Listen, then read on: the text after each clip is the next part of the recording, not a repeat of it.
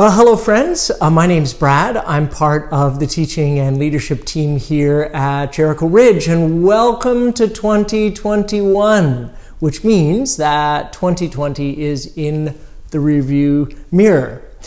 And many people are almost giddy about this, and commentators and others are taking to calling 2020 the worst year ever, amongst other things. And while we're not going to engage in what I like to call the suffering Olympics, where people compare hardships to see who gets the gold medal for the most challenging year ever, one thing we do need to just pause and pay attention to is how we individually and corporately respond when, not if, but when bad things happen to us.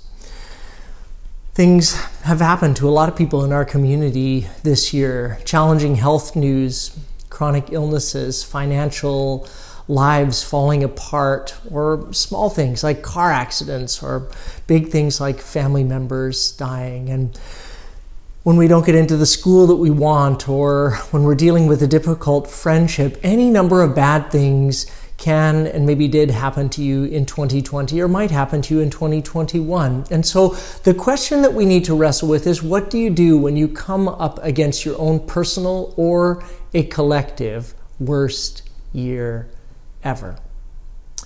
And as people seeking to live as faithful Christians in the world, we take our cues from Scripture. So when hard things come into our lives, sometimes people are quick to suggest a reading of the book of Job might be in order. They suggest, well, maybe you could find out the reason for your suffering. Or they say, maybe the book of Job can help you ask good questions about bad things that happen to you or in our world. But what we're going to see in our 5-week study of this deeply intriguing book is that it's actually not really designed to answer some of the questions we're fond of asking it.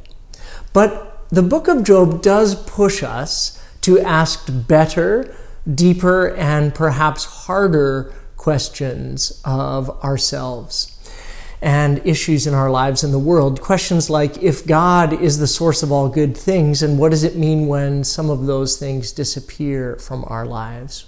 Or what's the relationship between sin and suffering? Is God just, and does God run the world according to justice?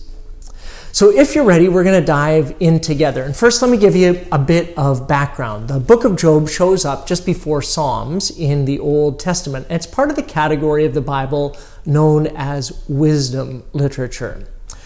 But unlike many parts of the Bible, there are a lot of things that we just don't know about the book of Job. We don't know who wrote it. We don't know when it was written. We do know that it was clearly part of the Hebrew Scriptures from very early on. It's mentioned in the book of Ezekiel, and it contains almost every form of writing in the Old Testament: narrative, poetry, dialogue. There's a whole middle section that reads like a made-for-TV courtroom drama with both Job and God in the docket.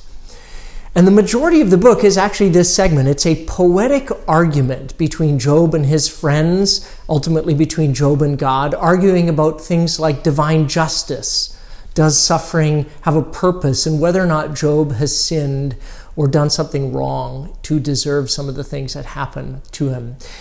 And we need to keep in mind the fact that most of the book is poetry is really a key to interpreting it. Because poetry doesn't often yield the same kind of straightforward insights that narratives do. And we need to pay attention to what kinds of theological answers we are asking the book of Job to give it. And some of those things may be answers to questions that it may or may not be designed to answer. But we're getting ahead of ourselves. So in order to understand the book, we have to start at the very beginning. A very good place to start. So turn with me in your Bibles or on your devices to Job chapter 1. We're going to look today at the first 2 chapters of what's called the narrative frame that sets up the rest of the book. And we're going to ask some good questions about bad things. So in the book of Job, it begins with a clear and strong description of 2 primary characteristics of this person, Job, both of which are important. So first thing is Job's piety. Look with me at Job chapter 1, verse 1. There once was a man named Job who lived in the land of Uz. He was blameless, a man of complete integrity. He feared God and stayed away from evil. Now, piety means that Job was blameless, upright, a person who worshiped God, participated in spiritual activities that helped him stay vitally connected with God. And in Job's day, this was accomplished mostly through sacrifices. And we see in chapter 1, verse 5, that Job was so careful to be pious that he offered just-in-case sacrifices, somehow in case that his kids might have sinned in some way. And it's important for us to note that Job's goodness is cemented and assured, because that's going to be questioned repeatedly throughout the book. So first thing we see right away in Job chapter 1, verse 1 is Job is like super religious. The second thing we see is Job was actually super rich. Job chapter 1, verse 2 tells us about Job's prosperity. He had 7 sons and 3 daughters. He owned 7,000 sheep, 3,000 camels, 500 teams of oxen, 500 female donkeys, and he also had many servants. He was, in fact, the richest person in that entire area. So here in the first 2 verses, we're already confronted with this central question of the book of Job. We actually just don't know it yet.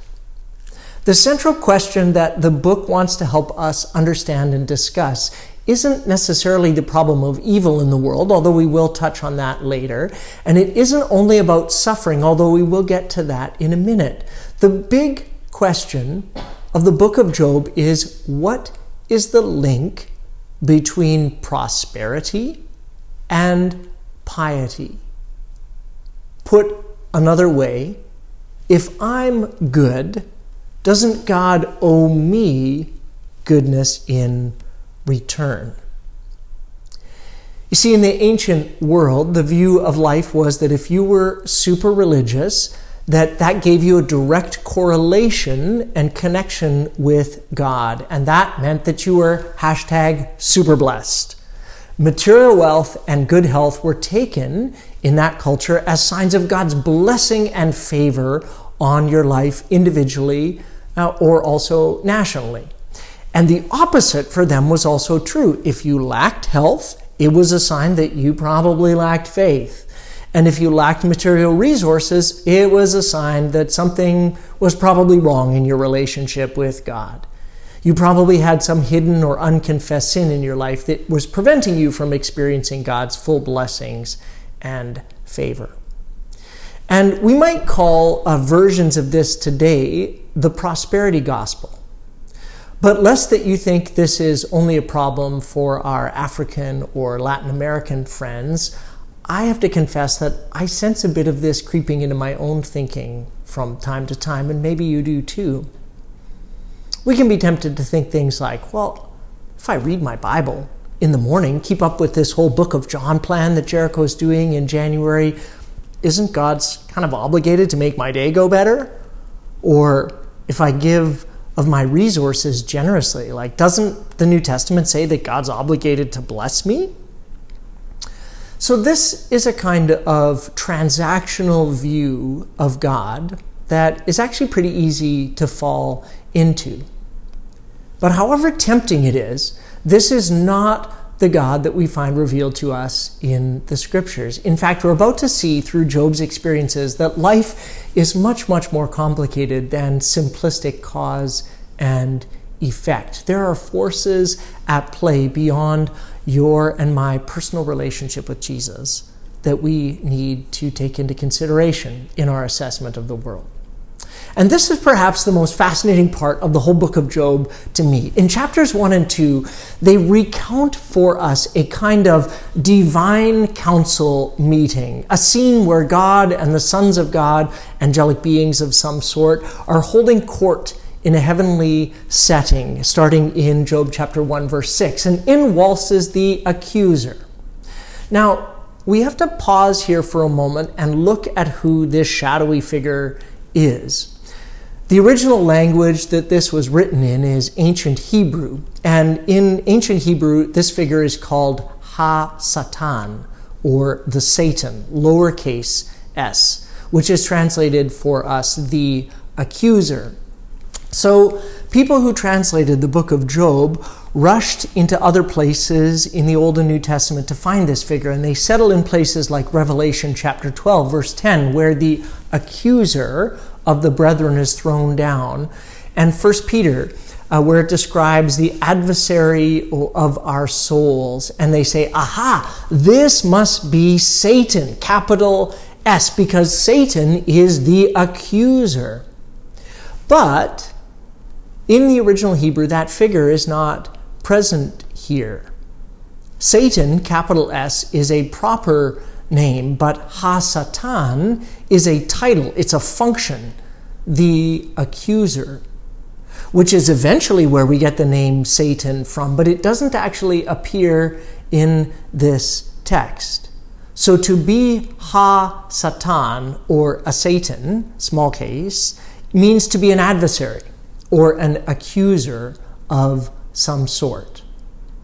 So to be clear, don't hear what I'm not saying. Satan does exist and is very real and active in his work to oppose God in the world. It's just likely that he isn't the figure in this story, contrary to what you may have seen on some scary flannel graph in Sunday school growing up. This is not capital S Satan, who just saunters into heaven and has a chat as an almost equal to the Almighty. This is a different figure, Ha-Satan. In fact, just to underscore this, there's a number of other places in the Old Testament where this phrase is used. For example, in Numbers chapter 22, the story of Balaam and his donkey, the angel of the Lord is referred to as Ha-Satan, an adversary to Balaam, after Balaam runs his donkey off the road. So just to underscore, if the angel of the Almighty can be Ha-Satan, this is not a proper name. It's a role or a title that comes into play anytime someone opposes the purposes and the will of the Almighty. So to be Ha-Satan is, if you think about a courtroom, to function like a prosecuting attorney. And so God says about Job in Job chapter 1, verse 8, have you noticed my servant Job? He's the finest man in all the earth. He's blameless, a man of complete integrity. He fears God, stays away from evil. And Ha-Satan, the accuser, comes in against that position to argue the case. Ha-Satan replies to the Lord, well, yes, but Job has good reason to fear God. Verse 10. You've always put a wall of protection around him and his home and his property. You've made him prosper in everything he does. Look at how rich he is. But reach out. Take everything away that he has, and he will surely curse you to your face. All right, you may test him, the Lord said to Ha-Satan. Do whatever you want with everything he possesses, but don't harm him physically. So Ha-Satan left the Lord's presence. You see, the accuser is making the case that Job is only righteous and only loves God because God has protected Job and made him prosper. The accuser says, in essence, God, if you were not such a helicopter parent doting on bragging about protecting your kid from anything and everything, well, what would happen? And God says, let's find out. And find out we do. Look at the next set of verses. Job's sons and his daughters are feasting. A messenger comes in with horrible news. Job's oxen and donkeys were stolen by Sabean raiders, and all of his farmhands were killed off. Verse 16. While that person was still speaking, another messenger arrived with the news. The fire of God's fallen from heaven, burned up your sheep and all the shepherds. I'm the only one who has escaped to tell you. While he was still speaking, a third messenger arrived with the news. 3 bands of Chaldean raiders have stolen your camels and killed your servants. I'm the only one who escaped to tell you. And while he was still speaking, another messenger arrived with this news. Your sons and your daughters were feasting in their oldest brother's home. And suddenly a powerful wind swept in from the wilderness. It hit the house on all sides, and the house collapsed, and all of your children are dead, Job. I'm the only one who escaped to tell you. See why we called this series in the book of Job the worst year ever? Job has a terrible, horrible, not good, very bad day. And so at this point, if I'm Job, I would be like, I think I'm done. I'm tapping out. I need to just take some time and reassess my life and my relationship with the Almighty. But instead, Job utters some of the most familiar or famous words in the book. He says in Job 1:21, I came naked from my mother's womb, and I will be naked when I leave. The Lord gave me what I had, and the Lord has taken it away. Praise the name of the Lord. In all this, the text says, Job did not sin by blaming God. So, on that question of piety and blessing, so far so good. Job is still sinless. He's penniless, but at least he's got his health, right? Wrong. Let's keep reading. In Job chapter 2, there's another assembly of the heavenly court, and Hasatan is there. Again, it feels a bit like the Bill Murray movie Groundhog Day. Yahweh, the Lord, says, oh, Hasatan, where have you been? What have you been up to? Hasatan says, oh, not much, just cruising the earth, doing some people watching. And Yahweh says, have you noticed my servant Job? He's the finest man in all the earth. He's blameless, a man of complete integrity. He fears God, stays away from evil, and he has maintained his integrity, even though you urged me to harm him without cause. And Hasatan says, not unjustifiably, let's just push this test a little bit further then, shall we? Skin for skin. A man will give up everything he has to save his life, but reach out and take away his health, and he will surely curse you to your face. And God allows Hasatan to proceed so long as Job's life is spared. So Hasatan rushes out, strikes Job with terrible boils from the top of his head to the bottom of his feet. And Job sits among the ashes of his former life, scraping his scabs with a broken shard of pottery, and says nothing. But at this point in the scene, we're introduced to a new character, Job's wife. And Job's wife can't help herself. She has been a supportive, nurturing, silent spouse to this point. But it is just too much. So she leans in to give Job some theological and marital advice. She says, Job, honey, I love you. But after all that has happened to you, are you still trying to maintain your integrity? Curse God and die. More supportive words were never uttered during a time of marital conflict. Honey, my best advice to you is curse God and die. Ouch. But see, Job looks at his life through a different lens. He seems to almost accept his fate, and he responds to his wife in Job chapter 2, verse 10. He says, you talk like a foolish woman. Should we accept only good things from the hand of God and never anything bad? So in all this, again, the narrator reminds us, Job said nothing wrong. Still blameless after all that's happened to him. Job, it says, doesn't sin with his lips. Now, he might be sinning elsewhere in his thoughts, in his heart, but he remains congruent in his faith and his faithfulness for the time being. The Lord giveth, and the Lord taketh away. Blessed be the name of the Lord. Shall we accept and expect only good things from God and not adversity? Are his two responses. Wow and wow. Do you remember what I said was a main question in the book of Job earlier? I said it's not so much a question of suffering or how could a just God let this kind of thing happen to poor old Job. We're going to explore some of that. The main point of this poetic narration is to help us get clear in our minds the relationship between piety and prosperity. See, sometimes we're tempted to relate to God in such a way that God will bless us with stuff that we want. We can be tempted to see religion as a kind of cosmic vending machine.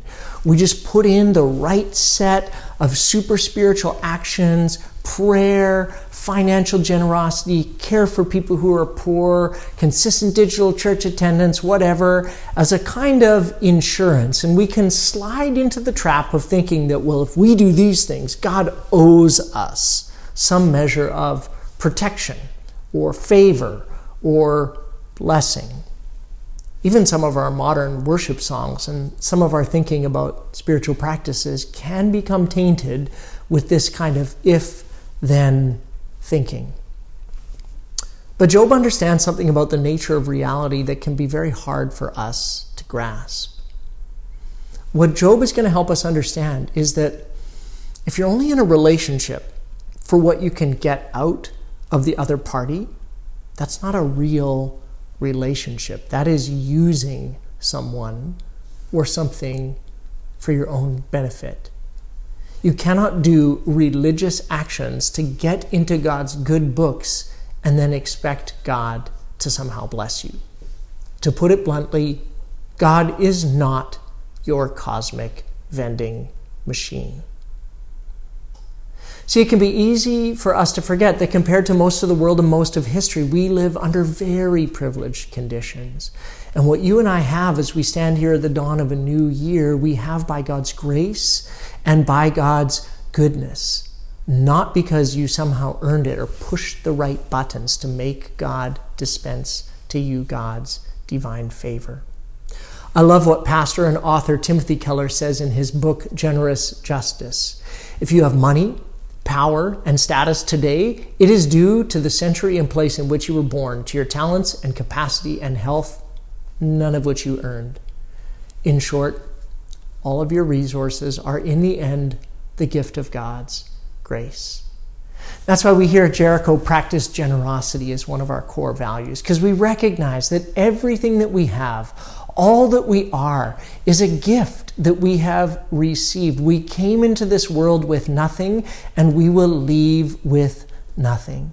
And if you and I have received anything good, it is because God has given it to us, not because we have owed it or have earned it. This would be the time that Sandy Young would say amen if we're meeting in person. And we're reminded of this fact because Job also helps us explore the flip side or the shadow side of that thinking. We should also be asking questions to expose thin places in our thinking. Like, well, if God was blessing me during the good times, what does that mean when I am in a season of hardships? Are difficulties somehow a punishment from God? And Job looks at his life and his answer is a resounding no. So here's the second thing that we learn from the first two chapters of Job. And that is that your current condition is not necessarily a measurement of divine favor. Hebrew Bible scholar John Walton puts it this way: Hasatan challenges God's policy of rewarding the righteous by suggesting that it corrupts their motives and proves them to be less righteous. And this accusation gives the book an interesting twist, for while we might be inclined, along with Job and his friends, to spend time asking why righteous people suffer, Hasatan turns the question upside down and asks, why should they prosper? In this way, the book of Job gives us the answers we need to questions we rarely think to ask, rather than the answers that we thought that we wanted.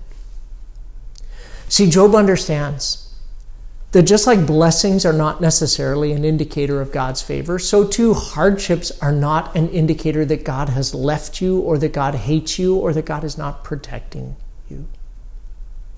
Sometimes we are tempted to look at someone who's maybe suffering from chronic illness and think, oh, they must not have enough faith to be healed. But Job shows us that we need to de-link our present circumstances from our expectations of God. See, Job in these few short verses had both amazing wealth and amazing hardships. And yet in both instances, he remains in right relationship with God. And so, friends, I want to say to you that God is present in times of plenty or in times of want and hardship. Your current condition or set of experiences is not a measurement of divine favor. Here's the third and final point that I want for us to keep in mind today, and that is that we never see the full picture. So we need to guard what we say. Remember, Job actually had no access to the events occurring in heaven. He doesn't know what's going on around him. His perspective is limited to his experiences.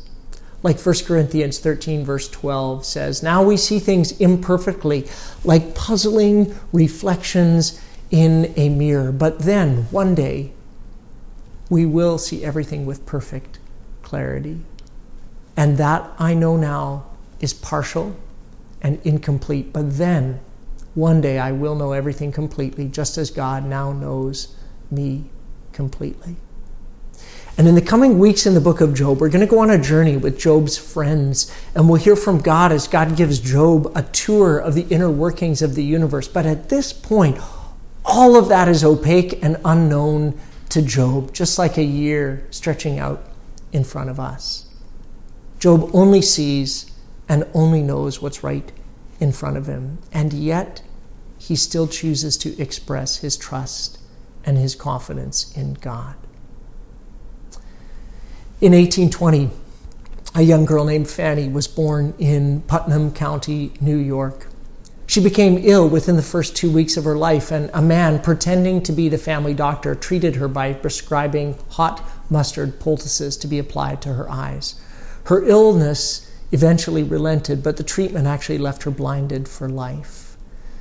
And a few short months later, her father died, and her mother was forced to find work as a maid to support her family. And so she was sent away and raised mostly by her Christian grandmother. A very hard and challenging life. Blind. By age 8, Fanny was writing poetry, memorizing whole sections of the Bible diligently. She eventually was admitted to a school for people who were blind. And by age 23, she was writing and addressing Congress and giving counsel to presidents. She never grew bitter, but she kept her focus on filling herself with God's goodness and focusing on God's love for her. Fanny J. Crosby went on to write over 9,000 hymns, many of which are still some of the best loved and sung to this day. She often wrote about heaven, and her faith stands, like Job's, as a testimony that at this point in our lives, friends, we only see the parts that we can see. But we have to have the confidence and the faith to trust God for the parts that we cannot yet see.